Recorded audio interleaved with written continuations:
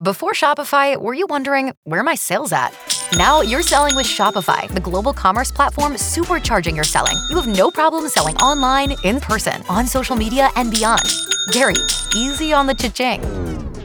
Oh, sorry, but my Shopify sales are through the roof. Start selling with Shopify today and discover how millions of businesses around the world use Shopify to ignite their selling. Sign up for a $1 per month trial period at shopify.com/listen. Shopify.com/listen.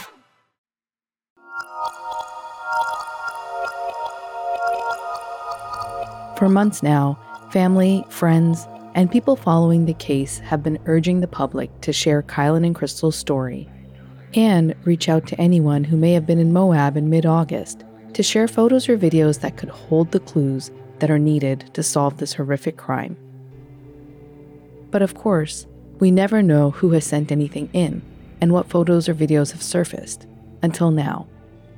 Jason Jensen confirmed that not only have him and Sean Paul obtained drone footage that was taken at the wedding, which took place at Whispering Oaks, less than half a mile away from where the murders took place, but he has already viewed the footage. In the search regards, I use orbital satellites and see how close I can get in on, real events. A missing person, what happened? Are they, is that, and you have to be so lucky. It has to be no clouds. The bird has to be in the right spot in its orbit. You're listening to Speaking of Crime with your hosts, Gia and John.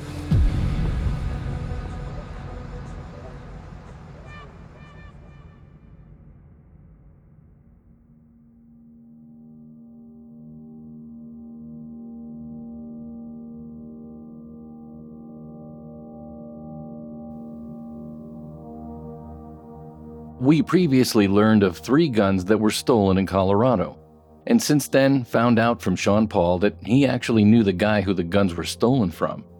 It was a friend of his.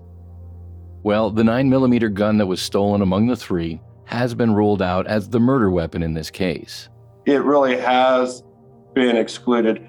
About a month or 2 ago, we brought up the question about 3 stolen guns. One happened to be a Turkish Sarsimaz 9mm out of Cortez, Colorado, and I went and bought a SAR myself to do ballistics, and I sent the spent round and a couple of shell casings to the Grand County Sheriff's Office so they can do ballistic comparison with the actual crime scene evidence, and they ruled that gun out. So it's not going to be that stolen gun, even though it was not the same gun as the stolen one. Ballistically, they're going to be comparable because the riflings inside the barrel of any gun will be compatible with the other guns of the same make and model. So we know that the pattern of the Sarsimaz that I used had an alternating pattern, a total of 16 riflings, a wide, narrow pattern all the way around the barrel. And Grand County said that didn't match up with the crime scene evidence. So, we don't know if it's more compatible with a Smith & Wesson or a Ruger or some other brand, but we at least know that it's not going to be a Sarsilmaz or an SAR. We've heard from many family members of both Kylan and Crystal, and they've all said the same thing. They're not getting any information from law enforcement. When you send information into the Grand County Sheriff's Office, what's your take on this? Do you feel that they're diligently working on this case despite the lack of updates the family is receiving? One of the things that I see is the most important fact why information is not shared so easily with the Grand County Sheriff's Office and the family at this point is actually twofold. Number one, the FBI is handling all the forensics right now. So they don't even know what's going on because the FBI would have to inform them. And they're not going to be that, leaky source that's going to give that information out without the blessings of the FBI. The second thing that I see is a really probably the biggest problem here with the Kylan and Crystal case is the fact that there's such a firestorm of activity with these online web sleuthers. They're from all around the world, but everyone seems to think that if there's a kernel about this individual may or may not have been in the mountain, all of a sudden, 50 people to 50,000 people reach out on social media and want to talk to the guy.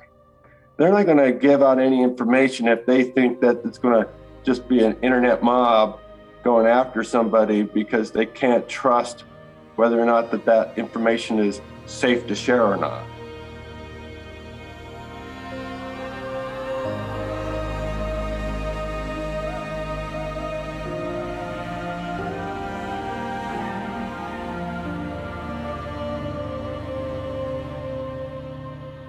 Do you know if the FBI created a profile of who potentially you should be looking for in this case? That information hasn't been shared with us, but I would imagine, given the circumstances, they probably have gone to a behavioral analysis unit to get a profile. I wouldn't be surprised. Well, I got to tell you, the FBI did a pretty damn thorough profile sheet with me. It was 10, 12 pages long of a profile sheet that I sat down with the FBI. And, they're like, because we don't have any solid leads, we need to do this profile aspect. And I was pretty impressed with some of the things that came up and that we talked about, and that really might have given them some insight on what the girls were like,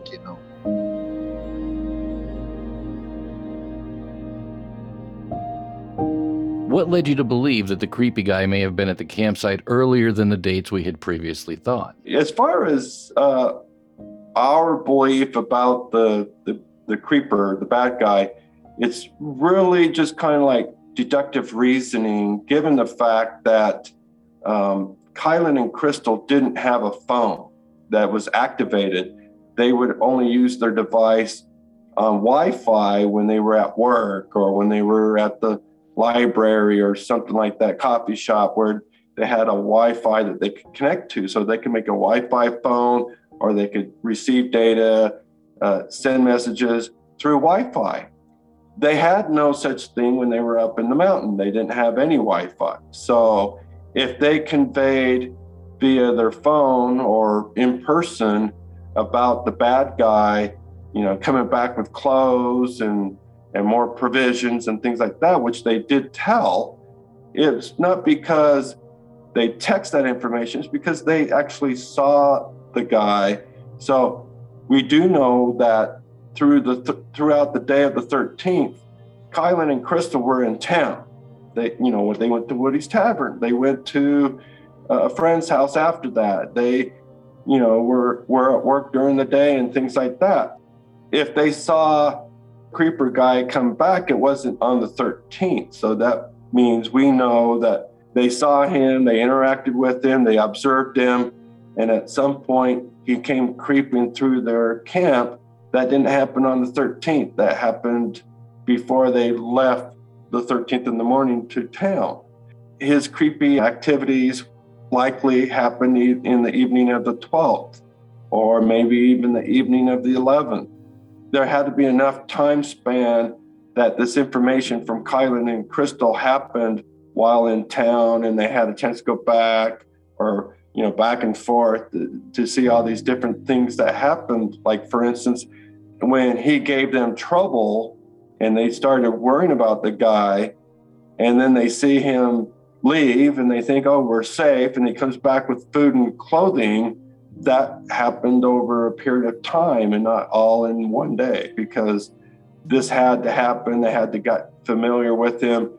They saw this activity and thought, oh, we got to move, right? So it means that because they didn't have a phone, this information where they exchanged back and forth to their friends happened over a period of time when they're back down the mountain. So we believe like the activities about the creeper guy happened on the 12th. Maybe the howling from the tent was a day before or something like that. So he likely arrived on the 10th or the 11th. This thing with the creeping through the camp was like the 12th. And then they were warned not to go back to camp on the 13th, but they didn't want their tent ransacked because the guy went through their camp the day before. That's why they went back. So we believe the timeline is 3 to 4 days rather than something like over a 24-hour window.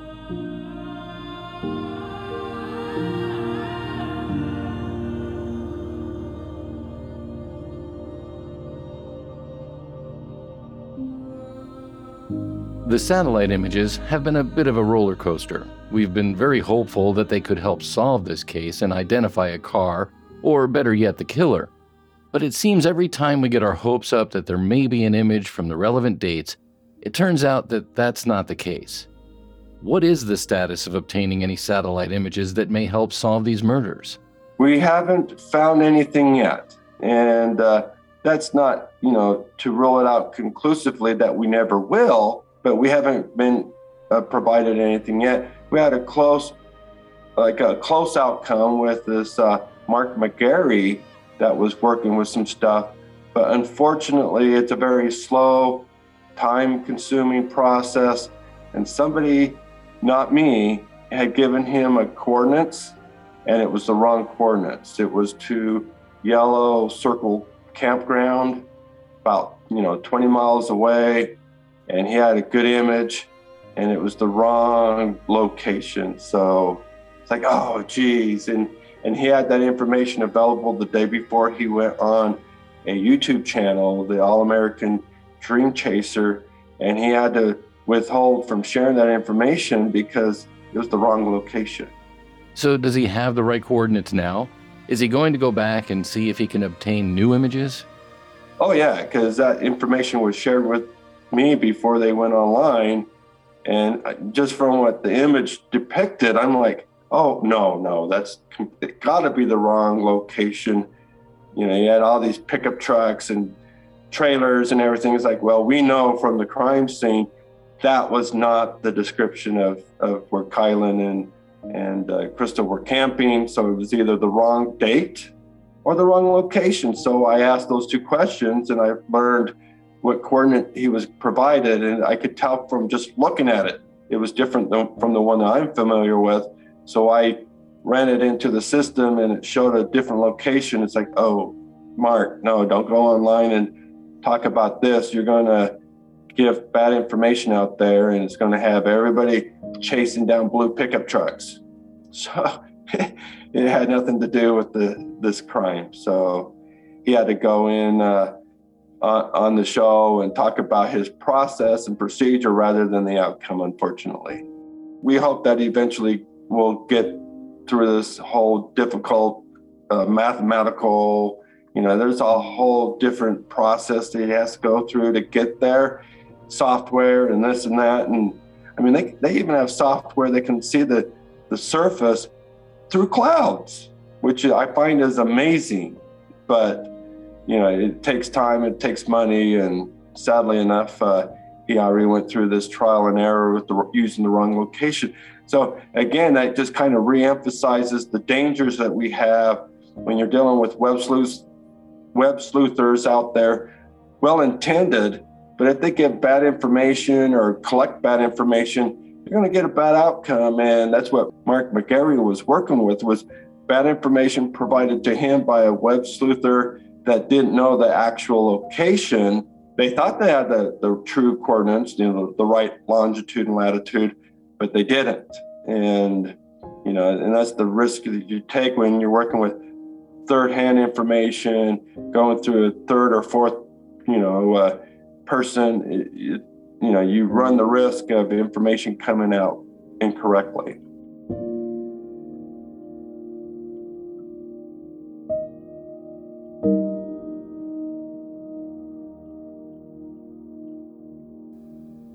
As luck would have it, as we were working on this episode, Mark McGarry happened to reach out to us. So we asked him what he could do to help and whether or not he had images for August 10th, 11th, and the 12th. In the search regards, I use orbital satellites and see how close I can get in on, real events. A missing person, what happened? Are they is that, and you have to be so lucky. It has to be no clouds. The bird has to be in the right spot in its orbit, and how you can work out the capture thing. But for instance, in this kooky Schulte Turner case, the whole thing hinged on who was there, who was up in the campsite. So it turned out that there really wasn't a really good capture to that very day, but I'm actually still looking. And of all the kooky stuff there, I have some chemistry buddies in Russia, and there may be a Russian orbital bird with some images that are not available in America. So I asked them to have a look at the Schulte Turner site and see if anything's available on the Russian birds. I don't know if they can reach any or happen, but these satellites look down at us and capture things that are real to the ground below. Mark experienced a personal tragedy within his family. That's what initially got him interested in satellite images. And previously, he took interest in the Daybell Vallow case and began searching for any images that could potentially help solve that case. Back in 2019, I was writing to the Rexburg sheriff explaining that there were some orbital images to Rexburg exactly on the dates of the children's disappearance. And I explained that there might be other images that were beyond my resource. And in fact, one was found and widely publicized. The image looking down at the Daybell's barnyard. So I'm pretty sure I was the motivating factor in finding that. I wasn't the one who sourced that image, but using these images for missing people is real, and it's not certain. Some people think, oh, it's like a cell phone. No, this is a bird 9 feet in diameter moving through a 500-mile up. It's 500 miles above the Earth, flying at 16,000 miles an hour. And what it captures to the Earth's surface is it covers the whole Earth's face in 4 days. So it's really moving. And then you have to go and be able to search all the metadata effectively. So it's kind of a kooky skill. And, the reason I got interested is I had lost a nephew, and I wanted better ways to search for him after they found him. And it was an off-road thing. It was a pickup accident, on snow, and the thing flipped over, but it was sad to me, and I determined at that time I was going to improve my skills in looking, because what about other people, and when you get to that place, it's such a difficult unknown. Your imagination goes, well, what happened? Who was involved? And things like that. And so that's one reason I really tuned up my skills for it. When you have someone you love and you care about who's missing, all these things come through your mind about what could have happened, who could have been involved. There's no answer. And it's just horrible. It's horrible to be in that place. And I've been there. And so I feel for these people. And frankly, when I was writing to the families and the cousins who I've gotten to know a bit on the Facebook, the private little site where we talk, I explained this to them, and we made a connection. Me and the cousin and the people who are looking, we made this connection. So, it's a real place. But yeah, I'm continuing to work on this case. It's a fascinating case. It just has so many unknowns, but the people the girls in their manner of death, it was brutal. It was an execution. No one deserves that end in life. It was terrible. I hate the people who are like that in life. And I am more than willing to go all out to try and bring them to justice. I can tell you that I searched very carefully through all the birds available to my hand, all the metadata. And it's tricky to do these searches. The satellite flies in a slightly off-centric orbit north-south. And so the path down below, the image path that it's capturing, can be convoluted. It can be a pie-shaped, a wedge-shaped. It's not always perfect to the terrain. And so you have to be very diligent to go searching for the right image uptake, and then manage to get it down to like a couple meters in resolution where you can, see what's going on the ground, make out a tree, for instance. And you can get varying degrees of cloud interference, time of day, shadows, things like that, all count into what you can get to. But the bottom line is, on some days, at a site, you can easily tell, oh, that's a white pickup, and see who's there. This bird captures the whole surface of the Earth every 4 days. So it's really moving. It's moving out. As I searched through Earth Explorer myself to try and find a satellite image from August 10th to 15th, the only date that populated an image was on the 12th. But not being familiar enough with this software, I wasn't able to download an image. So I asked Mark if he could recreate my search criteria and try to download the image and check its metadata to see if there is in fact an image from the campsite from that date. I'll be happy to. I'll be very happy to. I continue to build my skills in doing this, but it's not like an iPhone. You don't just dial it. People have all these misconceptions about it. It's not just U.S. birds up there. There's Russian ones and there's Chinese ones. And they're all engaged in photographing the surface of the Earth down below.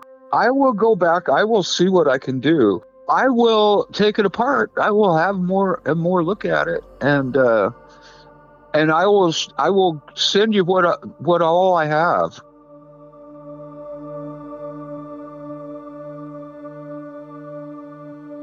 What more can people do to help? And have you received any images and videos that are of any significance in this case so far? Well, at some point, we've done all that we can do, but I don't think we're there yet because it was the summer in Moab. Now, more people travel north to Canyonlands and the Arches than they do the La Salle Loop Road, but I'm sure there's a small percentage of people that did and do. We're hoping that if anybody recorded something while out there, that we just haven't reached them yet. So if we can spread the word, we're looking for dash cam footage, drone video, GoPro, off-roading videos, something in that area from anywhere along the La Salle Loop Road, north up to Sand Flats Road, south to below Warner Lake Road, then at least we have exhausted all that we can. If we could get just one video, coincidentally, the killer may have driven by them. That would be nice. Seems kind of like a 1 in a million chance. We might have a better chance at winning the lottery, but if that video exists, we'd like to see it. We did get drone footage from the wedding, and that's still being analyzed. There was a wedding that occurred on the 14th, but gosh, that's the 14th. If we thought that the murder happened on in the evening of the 14th, it might actually be helpful. But if the murder happened where, midnight transitions from the 13th to the 14th, and the guy bugged out of town, then that video was shot, 10 hours, 12 hours, 6 hours later, then it would have been helpful. From what I can see so far, just from doing my preliminary review, yeah, it shows off in the distance the camp but it doesn't show that I can see any vehicles. So we got to get it clarified and zoomed in to be sure of that. But from what I can tell, there's no vehicles there, which we know is not true. There has to be at least the Kia Sorento there, because their body in the car wasn't discovered until the 18th. If this actually is of the camp at a timely interval, then it can be helpful. But if it's after the guy's already packed up his stuff and fled the area because he just killed 2 ladies, then it's not going to help it. It would only be helpful to the degree that it shows that the crime occurred before that drone footage was shot. Because there's been a lot of speculation early on. They went missing on the 13th. They were found on the 18th. So were they killed on the 13th, 14th, 15th, 16th, 17th, or 18th? And, obviously it seems more and more that the murder occurred on shortly after they arrived on the 13th, 1 a.m. of the 14th, because they were scheduled to come back to their friend's house for dinner on the 14th after they moved their camp. So we either know they died before dinner, or they just canceled dinner and didn't say anything, and then it happened after. No, they were going to come back. As long as their intentions were going to be honored, their murder likely occurred before the dinner anyway.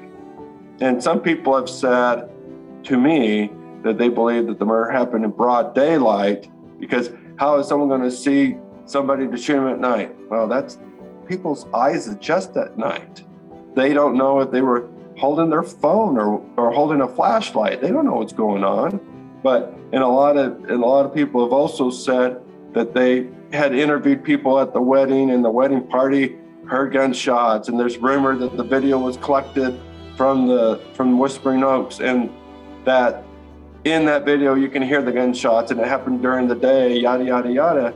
Well, I hope so, but I can't prove or disprove it. It doesn't matter to me. I don't have to be convinced. It's law enforcement who has to build a case to prosecute somebody. So as long as that information's in law enforcement hands, that's the hands it's supposed to be. I can only help them build their case by referring leads or collecting evidence that they can't collect, because oftentimes the people who call me are the people that don't want to talk to the police. So I give witnesses an alternative to directly dealing with law enforcement. That's kind of the limited role that a private investigator really has. We're not going to solve a case instead of the police. We have to actually at some point give it to the police.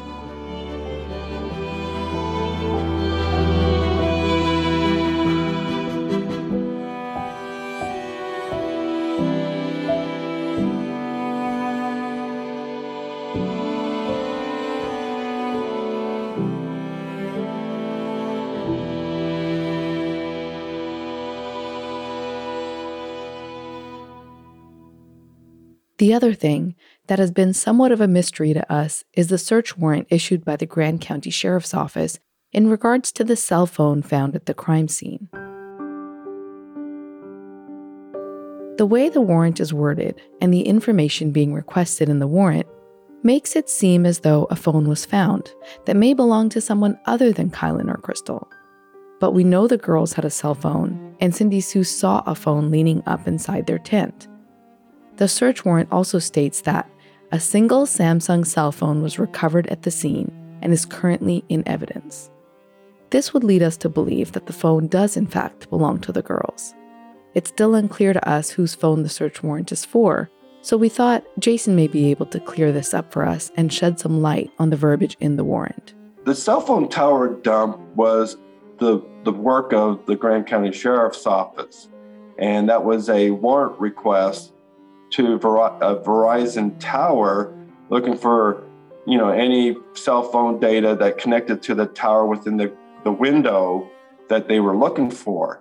So what we learned from that warrant was they weren't exactly looking at the date range that we were more interested in, because it started, they were looking from the 13th through the 18th. And if the murder happened where midnight at the end of 13th and the beginning of the 14th, they've got a very small chance that they're going to get the cell tower data that's going to show the killer's cell phone, because I believe within minutes, if not seconds after the murder, he packed up his camp and left. So all that information from early hours of the 14th through the 18th are needless. It's wasted data. What they really needed to collect was stuff from like the 10th through the 14th. And we sent that corrective information to Grand County. Not sure if they did a follow-up warrant, or maybe they did collect what they needed from the warrant that they did have, but they never shared the results of that. The only way how that request would be worthless is if the killer never had a phone at all. So suspects or persons of interest, like the John Freeman cult thing, which is only in theory, because again, you can't rule them out, but it seems like the information seems like people that were interviewed that were familiar with him, place inventory with no opportunity to do this crime in Moab, but he had a cell phone. We know that because that's one of the items that they inventoried that he possessed was a cell phone, a solar cell phone, charger and things like that.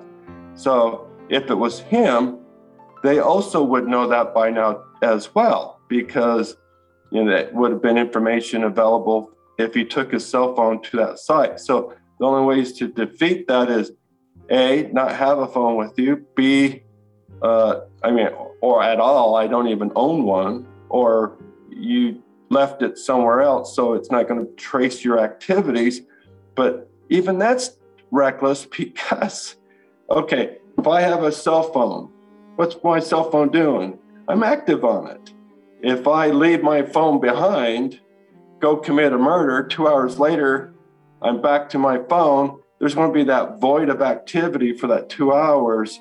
You're still not getting away with it because your phone is ultimately going to snitch you out because look at me. I didn't do anything for 2 hours. And now you got something that circumstantially you can't explain. Where were you during those 2 hours? Right? Oh, I didn't take it. Oh, you didn't take it? Why? Where'd you go? Cell phones are our biggest enemy if we're going to commit a crime. Don't own a phone. My understanding is about the phone, okay? How cops typically think is like, if I'm going to investigate this phone, okay, it's because I think it contains information of a crime.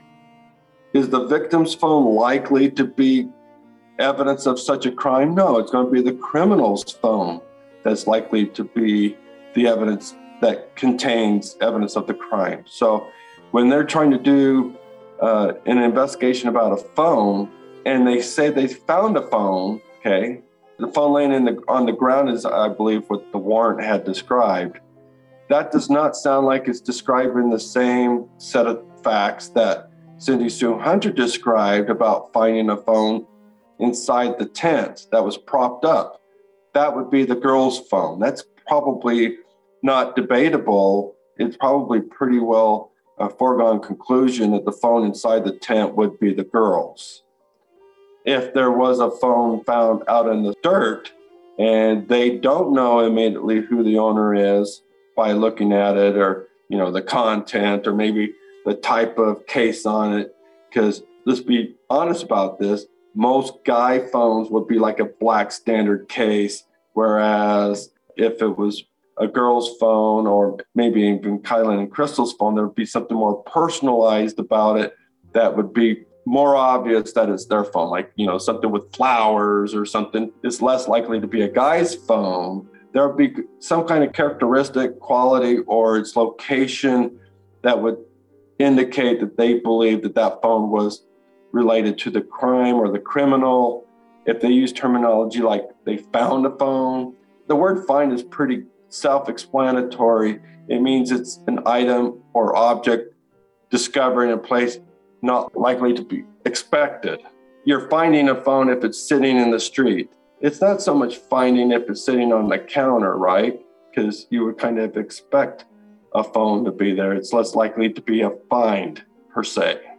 So when they're finding a phone at the crime scene, I don't think they're referring to Kylan and Crystal's phone. They're more or less figuring it must be related to the criminal or to the crime. Nowadays, with many phones with like facial recognition to unlock, or if they're passcode protected, specifically mentioning iPhones, you can't get into an iPhone if you don't know the passcode or it's not your face. Good luck. And if that's the case, then there's not going to be any clear way to determine what's in there that could be helpful other than going through the carrier and to figure out who's the owner of it. That's probably about the extent that you can get without actually trying to get into the data, gaining access to the hard drive in the phone. So if it's password protected, and I know from experience, if you try to access a phone too many times, getting the passcode wrong, it starts to time lock it. Like you can't attempt this for 15 minutes, then it's an hour, then it's 6 hours, then it's locked for the day. Eventually it's a permalock. So could it be that law enforcement have a phone in evidence that belongs to someone other than the girls, possibly the murderer? Or is it that they can't access Kylan and Crystal's phone due to it being locked, and therefore are requesting the cellular data in search of clues as to who could be responsible for their deaths?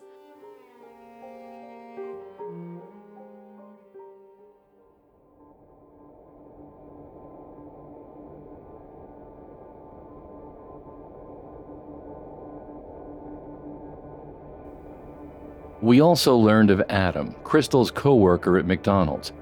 The McDonald's staff witnessed some questionable behavior of his. One night when Crystal came into work just to get some food, Adam took notice of her and made some remarks about her being in the back employee area, and Crystal's friends at work were quick to come to her defense, telling him, "She's one of us, she works here. If she comes back there, she's part of our team." Then, a few nights later, Adam got into a fight with two other women, Nancy and Lori, because they are lesbians. And apparently he is homeless, and he quit his job at McDonald's right after the fight with Nancy and Lori, then never came back and picked up his last paycheck. This is all according to other co-workers at McDonald's. They mentioned these incidents on another YouTube interview.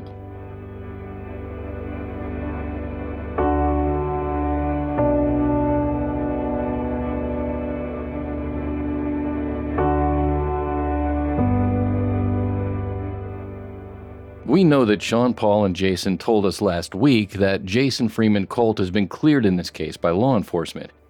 But yet another strange occurrence recently took place, and that was Colt's friend called into the All-American Dream Chaser show, and he said that Colt did borrow a car from someone they know. It was an older model of a silver Mustang or a Chrysler, a four-door. Whether that would put Colt back on the suspect list or not, we don't know. It was a silver, I want to say Mustang. I don't know if it was a Mustang or a Chrysler. People seem to think that they're going to solve this case from the internet. No.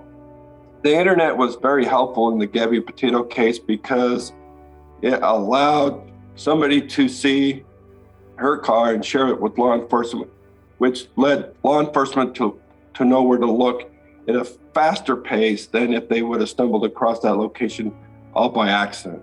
But that's a missing person case. It's not a murder. There's limitations that we're supposed to respect in a murder case. Jason also appeared on Court TV discussing the case, where he was asked whether or not Kylan and Crystal were sexually assaulted. And this is what he had to say. Nothing yet other than the fact that they were found disrobed from the waist down. But that may have been their sleep attire. Oftentimes people do sleep in just a t-shirt. So whether or not that they were sexually assaulted, clearly the medical examiner would be, exploring that through DNA swab analysis or something like that. But that hasn't been made known to even the family privately, so we don't know that. If you know anyone at all who was visiting Moab August 10th through the 15th, we ask you to urge them, especially friends and family, to share any photos or videos they have of their trip. You never know what might be in those images and videos that could be helpful in this case. No matter how insignificant it seems, it is worth showing law enforcement. We're really looking for anybody really that could have been visiting at that time frame. So, gosh, if somebody knows somebody, is a loose screw, was visiting in Moab in August 12th of this year, maybe they should call that in just as a conscience check, not necessarily because they find them suspicious.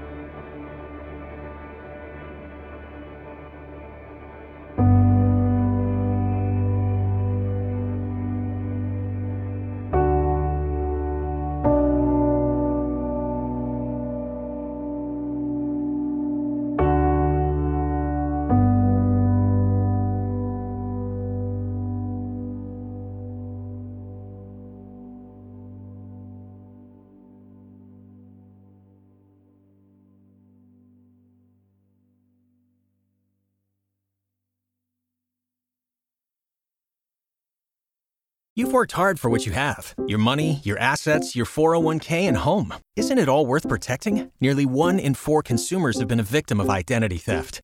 LifeLock Ultimate Plus helps protect your finances with up to $3 million in reimbursement. LifeLock alerts you to identity threats you might miss. And if your identity is stolen, your dedicated U.S.-based restoration specialist will work to fix it. Let LifeLock help protect what you've worked so hard for. Save 25% off your first year on LifeLock Ultimate Plus at LifeLock.com/aware. Terms apply.